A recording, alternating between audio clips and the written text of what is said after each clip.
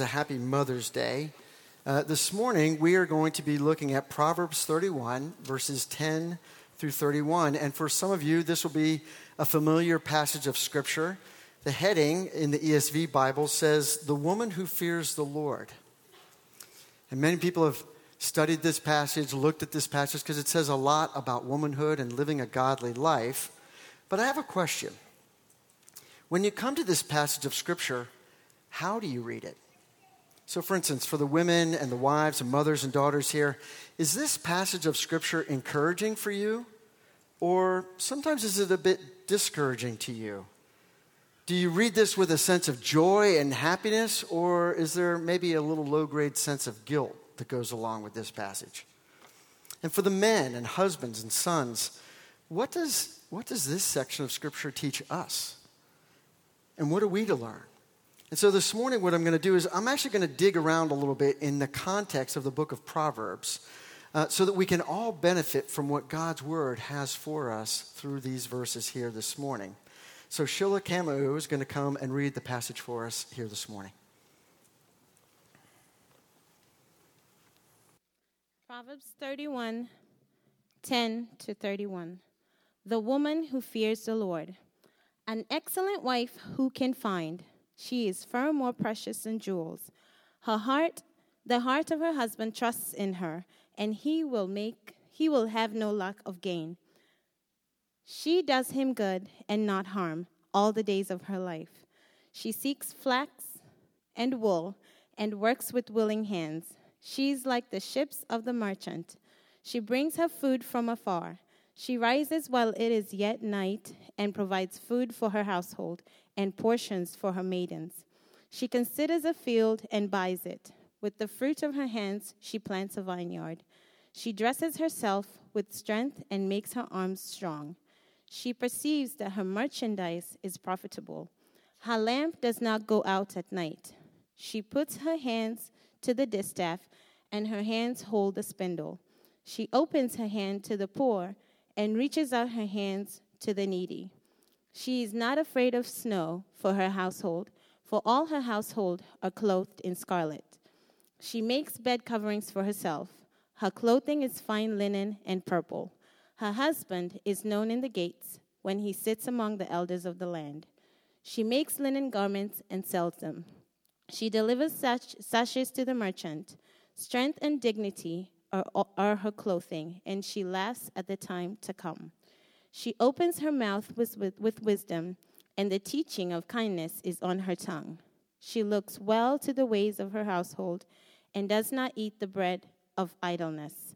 Her children rise up and call her blessed. Her husband also, and he praises her. Many women have done excellently, but you surpass them all. Charm is deceitful, and beauty is vain, but the woman who fears the Lord is to be praised.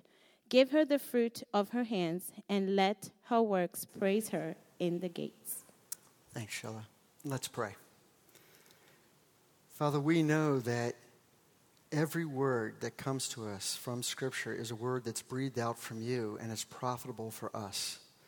Through your word, you correct us and you train us and you show us things. And most importantly, you show us who you are. And so we pray today that as we look at this well-known proverb, this well-known saying, Father, we pray that you give us fresh eyes to see and open ears to hear the things that your Spirit wants to teach us here today. For we know that if we listen attentively and we apply your word, we will be changed in the way that you want us to be changed. And that's our desire here this morning. And so we pray that you would bless this time now. In Jesus' name, amen. So first, let me give you a little bit of background about the book of Proverbs. So this is chapter 31. It's the very end of a book. And the book of Proverbs is really how God's people live in relationship with the world. And let me compare and contrast that. Like with the Psalms are primarily about our relationship with God, right? But in the Proverbs, it's about, okay, but you've got the God thing, but now how do you live this out in the world around us? And so the basis of thinking this way is that God created the world, and the Proverbs then give us insights in how to live God's ways. Another way of saying this is that living rightly before God and the world he created is called wisdom. And so this is called wisdom literature. And the Proverbs essentially teaches that there are two ways to live in God's world. If you look through the book of Proverbs, you'll find that in chapters 1 through 9, there are all these father to a son instructions, one after another after another. And what they do is basically describe in sort of a general way what it looks like to follow Lady Folly and what it looks like to follow Lady Wisdom. So there's folly and there's wisdom. There's two paths that you can follow in life, and this is what the father teaches to his son. And then in chapters 10 through 31, you find the more traditional truisms, the proverbs that you memorize real quickly about how we talk to one another or what we do with anger or different things, the little truisms that then fill in the gaps for us about how we're supposed to live our lives under the authority of God's word in a way that is pleasing to him. And this affects our moral life, our relational life, our physical well-being. And so these are the details for living God's way. But the most important thing that you find in the book of Proverbs is that the foundational concept for wisdom itself is rooted in a concept called the fear of the Lord. And it really bookends the whole book and also chapters 1 through 9. In Proverbs chapter 1, verse 7, it says, "The fear of the Lord is the beginning of knowledge. Fools despise wisdom and instruction." And then towards the end of chapter 9, so the first section of the book, it says, "The fear of the Lord is the beginning of wisdom, and the knowledge of the Holy One is insight." So that's one bookend. And then here we find at the very end of the book, in chapter 31 and verse 30, it says, "Charm is deceitful and beauty is vain, but a woman who fears the Lord is to be praised." And the fear of the Lord, that is what is praiseworthy. That's what you find as the anchor and the foundation in the book of Proverbs. Everything else flows out of it. All the ethical teaching, all the moral teaching, all the right living, all the quote-unquote wisdom that we find in this book is all rooted in this one concept, the fear of the Lord. And so I want to go through this passage and look at a few things that I think are really important for us to get here this morning. And the first is that we understand that the wise person fears the Lord and lives God's way. And so what we find in the passage here first is a portrait of what I'll call this morning Lady Wisdom. That's verses 10 through 31. This whole section here, it's a personification. When you read through these verses, it's also called a woman of noble character. And in this case, the author chose to use an excellent wife and mother as the epitome or as the example. But from a literary perspective, and I found this fascinating studying this and learning and trying to get what God had for me in this passage, and that is that this is an acrostic of the Hebrew alphabet. Now, if you don't know what an acrostic is, have you ever had somebody give you sort of an ABC of you, and they say A is for always being nice, B is for being, my best friend, C is for, and you fill in the blank. Well, that's what this is. There are 22 verses in this section of Scripture that we've just been reading, and they represent the 22 letters of the Hebrew alphabet. And so that's intentional. These authors didn't just make that up. They decided, hey, we want to paint a picture here. We want to provide a portrait here. And it's intentionally comprehensive in its scope. And it's really important to remember this is not identifying a real person. This is like a best of all the godly and wise women in this room. And then if we put that to A to Z in our context, that's what you would have here. And I think sometimes that's where this becomes a big stumbling block for people, because people see in this passage this perfect, idealistic example of a godly, wise woman. They go, well, I'm not that, and I'm not that, and I'm not that. And all of a sudden the guilt and the discouragement start to weigh them down. Or sometimes, guys can be arrogant and rude and start to say, well, you're not like that, and you're not like that. So this passage, if not understood rightly, can actually cause a lot of harm. And what I hope today through our time together is that we can really understand how God wants these verses to be used in a very encouraging and an inspiring way. He wants us all to grow in our understanding of who He is through His Word. And so a tool like this, yes, it was meant to be memorized. That's why it was done in their sort of A to Z context. But again, this is a portrait. It's a composite picture. And it's going to require each of us to understand how to apply it in the context of our own lives. For instance, this woman is one of those early to rise people, okay? So about half of us are early to rise, but she's also stays up all night, and so she's a night owl. Okay, well, how many of you are an early to rise and an all-night person, and don't raise your hand if you have insomnia, all right? But seriously, and I really want to make this point, it's not realistic in terms of thinking that I can be every single thing. You've got to get the flavor of what this is trying to say. It's like a lifetime best of series, okay? And so all the women here, if you're young and you're older, if you're married and you're single, your children and you have children or without children, there is benefit for the women as they read this beautiful picture of a godly woman. It's someone to be praised because it has the attributes that God wants to form in the life of a woman, in the life of all of us.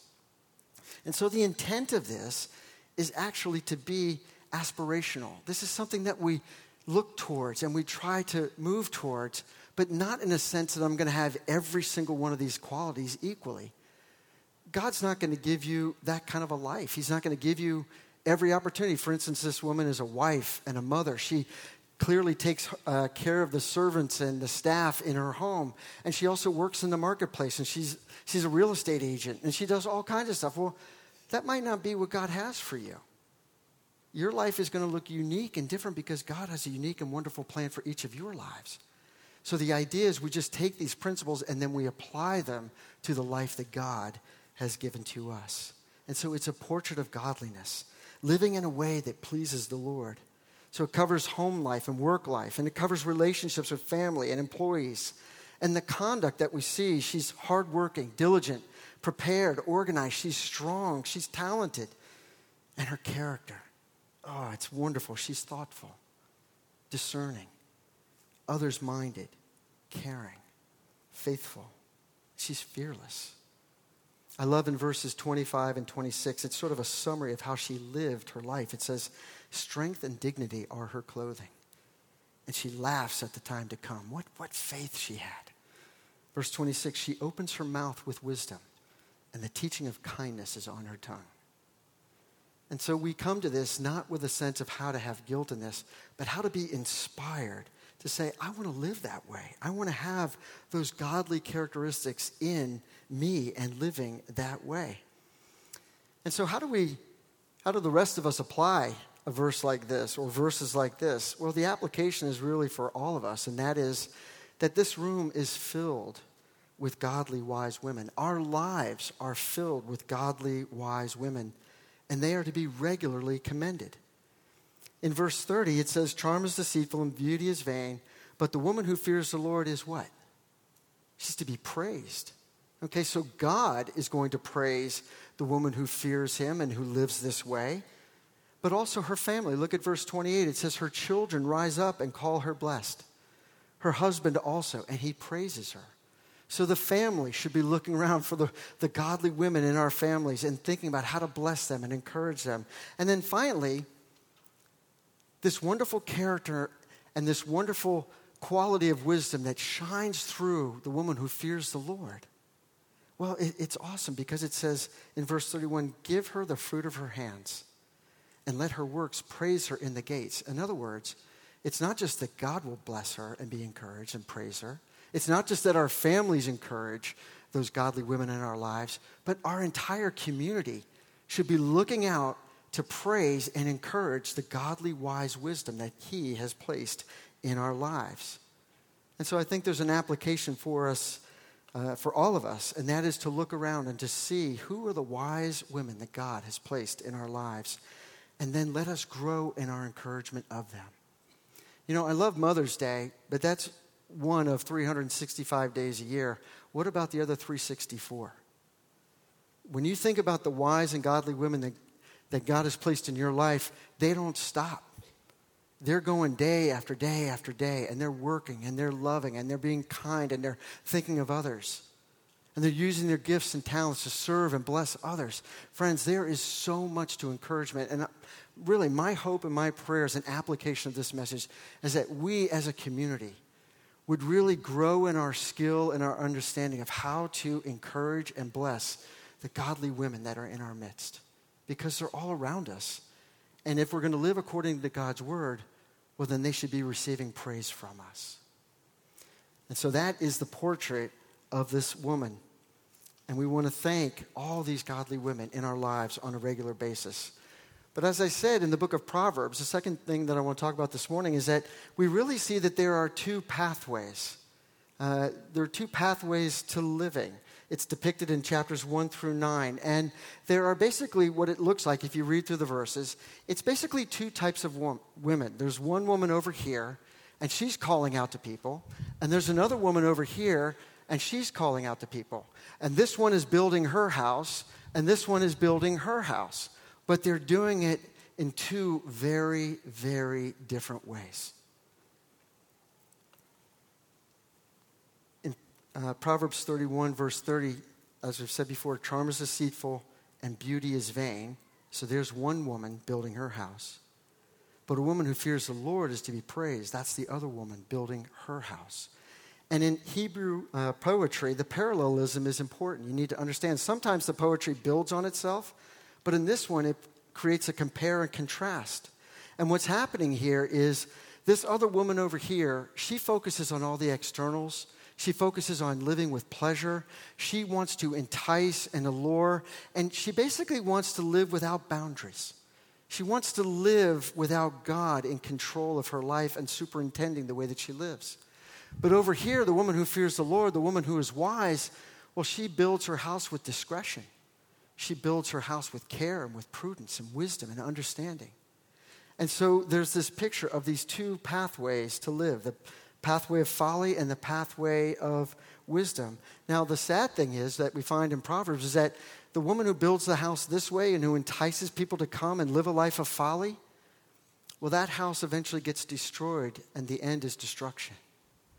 But the woman who fears the Lord and who invites people to come and fear the Lord with her and to live the way that God has prescribed, well, that house is built on a solid foundation. That house will last. And that house is filled with hope and encouragement. And so there are these two pathways. And I want to take just a brief look at the pathway of wisdom. Now, this pathway is only available for people who will also submit themselves to the fear of the Lord. So there's a condition to be on the pathway to wisdom, and that is you have to fear the Lord. And I'll talk about that in my third point. But first, this pathway of wisdom. It says those who fear the Lord and seek to live God's way, we're told in Scripture, is that they will grow and mature. And so I've made this little diagram here, and it's got an upward arrow because the pathway of wisdom goes in one direction and the pathway of folly goes in another direction. But when you look at somebody and you say, they're really wise, what are you actually saying? Are you saying that they're just smarter than other people? No, you're saying something more than that. You're talking about how they process life on the inside. And this is what the fear of the Lord does. It gives us a new perspective and a new way to think about life. And so this person, when you come across somebody who's on the pathway to wisdom, it's typically somebody who starts to learn how to have discipline and self-control in their lives. Somebody who's willing to receive correction.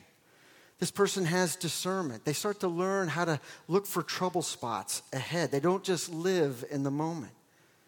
And as they grow and mature, they grow in their understanding. They're able to see God's big picture in the life that they live. These are people, you see this when people suffer, when they have cancer or in very difficult medical situations. And you see people who are on the pathway to wisdom, it starts to shine in these adverse moments. Why? Because they don't lose heart and they don't lose hope in the midst of momentary trials, because they're able to see a bigger picture. They have an understanding that comes from God that says this is not going to be the end. The end is far better from you, but I will be with you in the right now. And so they have hope, and that hope helps them to persevere. And they press on because they fear God and they know God loves them.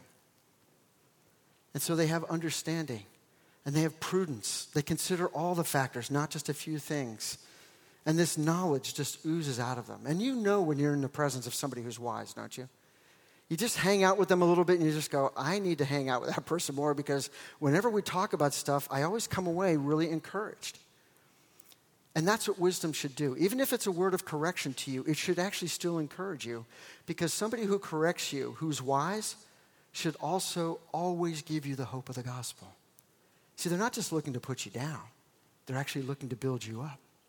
And God disciplines those he loves. And so we want to be around these wise people. And one of the points of application for this, and this is just a brief word to the young men and young women who are pursuing relationships with each other, romantic relationships, I would encourage you to read, study, and know what God's word says so that you know what to be like and also so that you know what to look for. So a lot of times when a guy will come in and he's trying to figure out, hey, I'm thinking about a relationship with this girl, I'll often take him to this passage and I say, what do you see? And they read through it, and they have all these, interesting observations of all the skills and all that other stuff. I said, but what's most important? Well, they always get to the verse 30, and they go, well, it's the fear of the Lord. I go, exactly. And then I say, is that what's driving your relationship with this woman? Does she fear the Lord? Is that what's central to her life? Is that the engine that makes her life go? If it's not, then you need to slow down a little bit, and you need to talk with her about this. And similarly, when a young lady comes in and we start talking about some of this stuff, I'll do something very similar. I'll take her to the qualifications for a deacon. I go, you want your husband to be able to serve in the church, right? And you go, well, yeah. And I said, well, just look at that passage. And then use it as a tool to help you know what you should look for so that you look for somebody who is on the path of wisdom and not folly. When we're young, we're all sort of the same way. Our priorities get a little bit mixed up. We have a tendency to focus on things like beauty and charm and fun, happiness. We focus on pleasure, but we don't often put enough emphasis on character, do we? And yet when we mature, we realize that character really does count. And it's the most important part of who somebody is. And ultimately, at the core of who they are, is you want to make sure that they fear the Lord. For this is the person who's going to live a blessed life and who's going to be praised by God. I saw this tragically work out in the relationship that a friend of mine had. He was in his late 20s, and he found a girl that he fell madly in love with, and they had a fairly short time of getting to know each other. And long or short, that doesn't always matter, in terms of whether or not it's the right person. That's not my point. My point is, he fell in love, and they got married. And a few months after he got married, he got diagnosed with MS. And his wife, who was not a Christian, she came up to him one day and said, hey, I didn't really sign up for taking care of somebody who was going to be sick, and so I'm going to be filing for divorce. And she divorced him. They were divorced within a year of marriage. Now, how does that happen? Well, she was on the wrong path. She was on the path of folly. She wasn't a wise woman who feared the Lord, who saw this as an opportunity to serve and love her husband and keep her vows.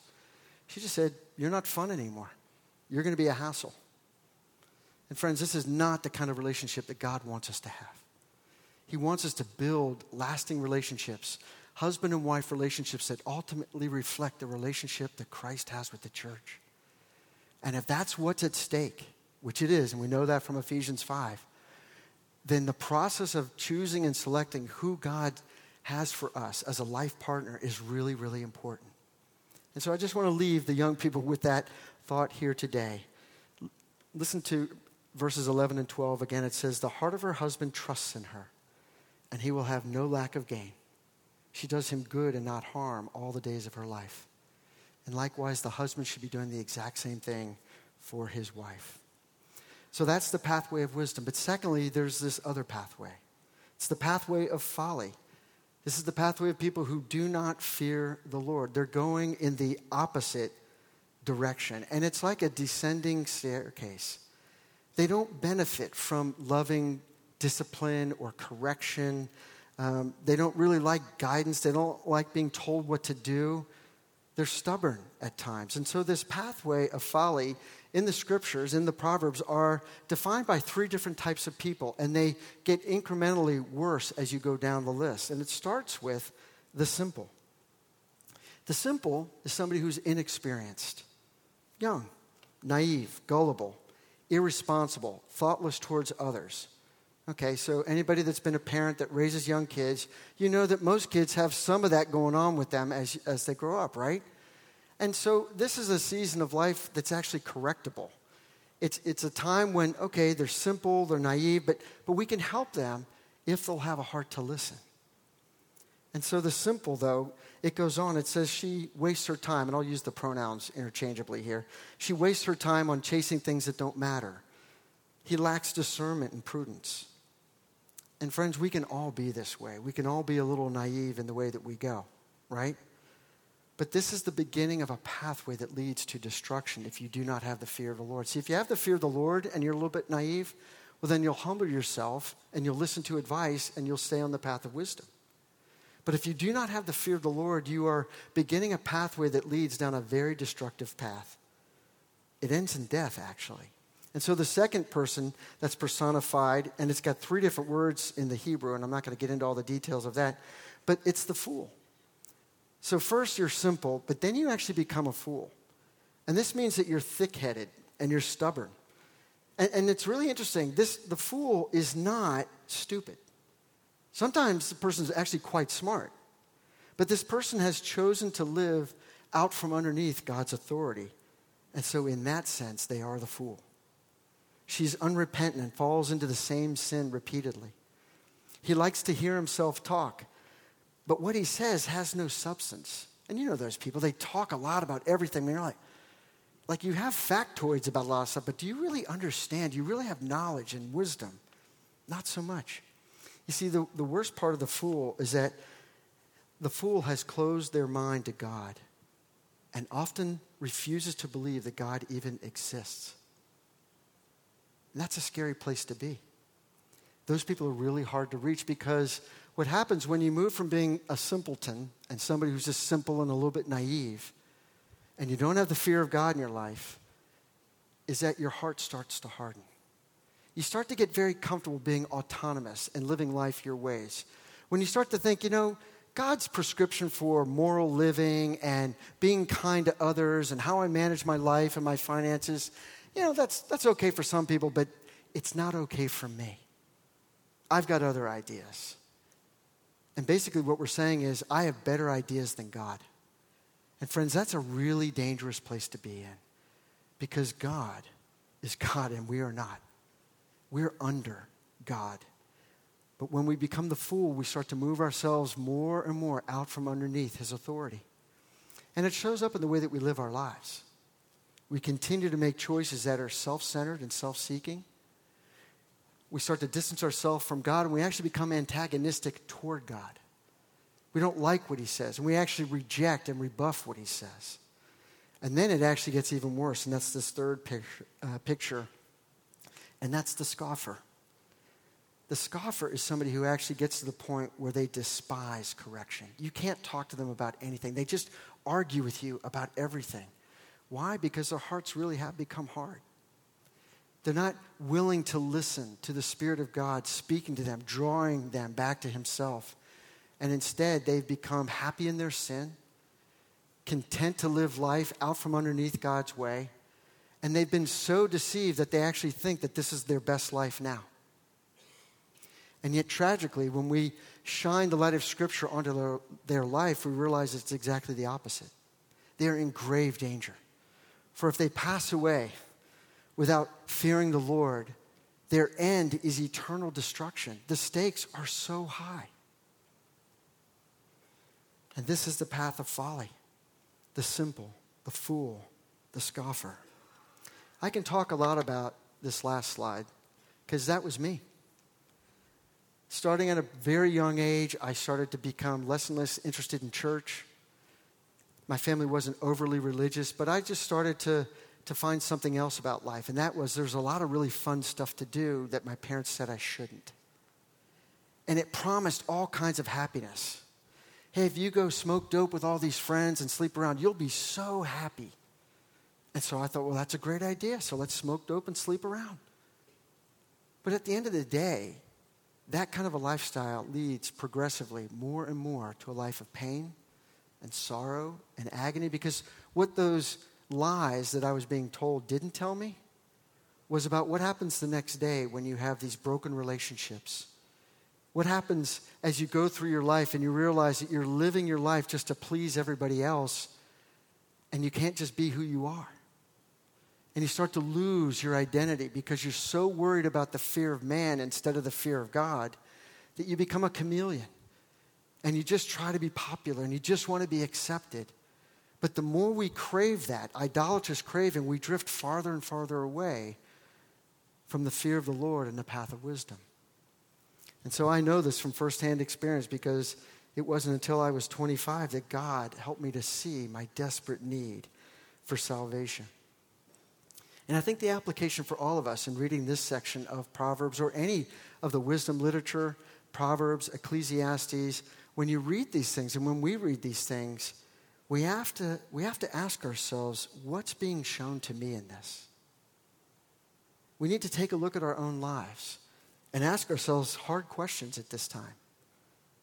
Because there's a warning here that if we go on the path of folly, it's not going to end well. And so we have to ask ourselves, which path am I on? Am I on the path of fearing the Lord and gaining wisdom? Or have I rejected the Lord, and am I on the path of folly that leads to destruction? And sadly, I think growing up in the church, for some kids, that can be one of the hardest things, because you know a lot about the Lord, and you know a lot of the jargon about God. But so many times when I sit down and I talk with young people and I say, but your life looks like this, that's in opposition to God's word, and yet with your mouth you profess that you believe this, where's the disconnect? And usually after several rounds of discussing a few questions and things like that, it comes down to this one issue, and that is the fear of the Lord. And do they know what that means? And do they know what that should look like? And so how do we get onto this path of wisdom? How do we get the fear of the Lord? And that's the third point. The fear of the Lord is the beginning of wisdom. So what is it? Well, it's the source of wise living. You see, God isn't after our behavior first. He's after our hearts. And so this wise woman in this proverb, she's got all this great stuff that's going on. But what does she actually get praised for? It's for what she believes. It's for what she believes about God. She fears the Lord. The fear of the Lord is what's going to determine which path someone will follow. And that's this last diagram that's going to go up. You'll see that the fear of the Lord is at the center. And there's two ways to live. If you embrace the fear of the Lord, He will help you on the path of wisdom. The fear of the Lord is the beginning of wisdom, and it will continue on the path of wisdom. But if you don't have this one main thing, the fear of the Lord, you will be on the path of folly, and that is the path that you will continue on until you submit yourself to God and to His ways. And so some people say, well, what is the fear of the Lord? Well, a short definition is it's reverence for God and submission to His ways. So you can't just say, oh, God is great, and I love singing all these songs, and then walk outside and live in opposition to His ways. And you can't just try to do a lot of stuff that are His ways, but never really acknowledge that it all comes from God. Your ability to do good, your heart to serve others and bless them, and to know Him. And so we can get it wrong on either extreme. We can become those people who talk a good game, but who live an immoral lifestyle, or lifestyle against God, seeking to stay under our own authority. Or we can just try to be a do-good person and do a lot of nice things, but never really spend the time to understand what it means to have adoration and awe of God. And so the fear of the Lord is both. It's reverence for God and submission to His ways. If I had to describe it in Scripture, I'd point you to Isaiah chapter 6 in the first several verses. And you don't have to turn there. But it's this picture of this prophet coming into the throne room of God. And it's just filled with everything majestic. And God is on His throne, and the train of His robe fills the temple. And Isaiah goes into this scene. And this is a real picture of awe and reverence. And he just falls down. Why? Because that's what it's like to be in the presence of God. It's awe, and it's reverence, and it's acknowledging God's greatness and his holiness, and it's recognizing, and this is really important, that we are in submission to him. He's the creator of the universe, the sustainer of the universe, and what he says goes. Our lives are to be submitted to him. We're under him. And so this is this reverence for God and submission to his ways. And quite honestly, this is a hard concept in our society to grapple with. We don't really get awed by much anymore. We're so inundated with media and news reports and all kinds of stuff that we have that we're sort of numb to stuff that requires awe or reverence. And so some people get it when they go out to nature and they go to the Grand Canyon or to Mount Rainier and they stand there and they say, wow, now that's majestic. But day in and day out living, we don't really walk around going, wow, that was just, really awesome. Because we say awesome all the time about everything. Awesome's just been watered down. But friends, there is one thing in life that should actually be reserved for awe. And that is when we are in the presence of God and we are looking upon him. We look upon God and we say, you are God and you are holy. You are majestic in all your ways. You are kind and gracious. You are steadfast in your love. You are immovable. You are a rock. And you have set your affections on me. Friends, that is when we become undone. That is when we bow in the presence of God. That's not just when we say, hey, I'm going to sing some nice songs about you. It says I'm actually going to live my life in accordance with your will, with how much I drink and who I hang out with and what I watch and what I speak and what I think about and what I meditate on and what's important to me and how I prioritize my life. All these things will be shaped by your understanding of the fear of the Lord and your relationship to God. That's the most important thing that these Proverbs teach us, and this is applicable to all of us. And so what does it look like? It means that we admit that the Lord alone is in total control of the universe that he made. It means that we acknowledge our dependence on him for life and for godliness, and that we just can't do this on our own. It's to put away arrogant defiance of God and disregard for his moral commands. It's choosing to renounce our autonomy, to say, I'm going to do life on my own. And instead, it's putting our trust in him. And the fear of the Lord affects all of life. But the first step is to surrender. And so when we think about the fear of the Lord and we think about, well, where do we see this concept? How do we understand this in light of the New Testament and Jesus? Well, sin is what has separated us from God. Our independence, our thinking that we can live the life of folly with no consequences, we're all subject to that. But there are consequences. Our rejection of God brings about God's wrath and his judgment. And it separates us from God. And then the Old Testament, with the people of God, to fear the Lord, Yahweh, and that's why it's got capital L, capital O, capital R-D, that's the name of God. That's how it was being referred to back then. To fear the Lord, to fear Yahweh, was required of the people of God. But then what happened when they ultimately didn't submit to him and didn't honor him and didn't revere him or obey him? Well, they were expelled from the land, right? You see, they couldn't do it on their own, and that's what God understands about each and every one of us. We will never be on this path of wisdom. We will never be right with God in an ongoing way unless God took the initiative to do something for us that we could not do for ourselves. You see, God had to deal with all the foolishness and sin of our hearts in order for us to be welcomed into his family. As Kenneth was talking about in the Lord's Supper here today, there was reconciliation required. And God in his kindness set up a plan and devised a plan for that reconciliation to take place. And so in the New Testament, we realize that the fear of the Lord actually means submission to Christ.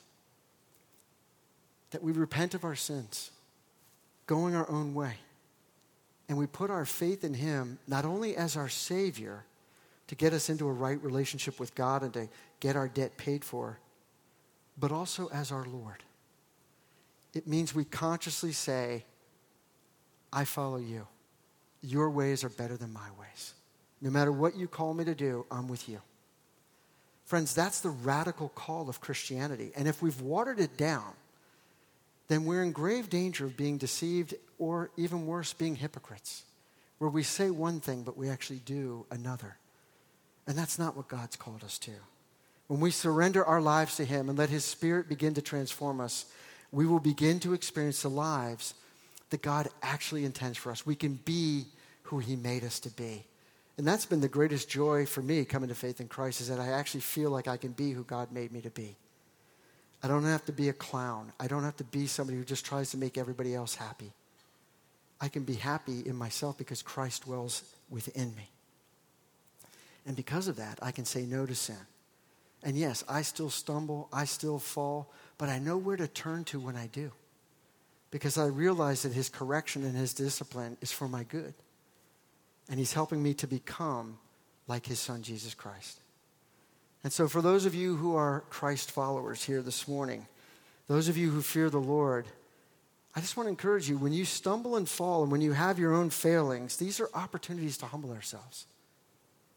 You see, we are empowered by the Holy Spirit of God, who is making all things new inside of us. He saved us when we were already messed up.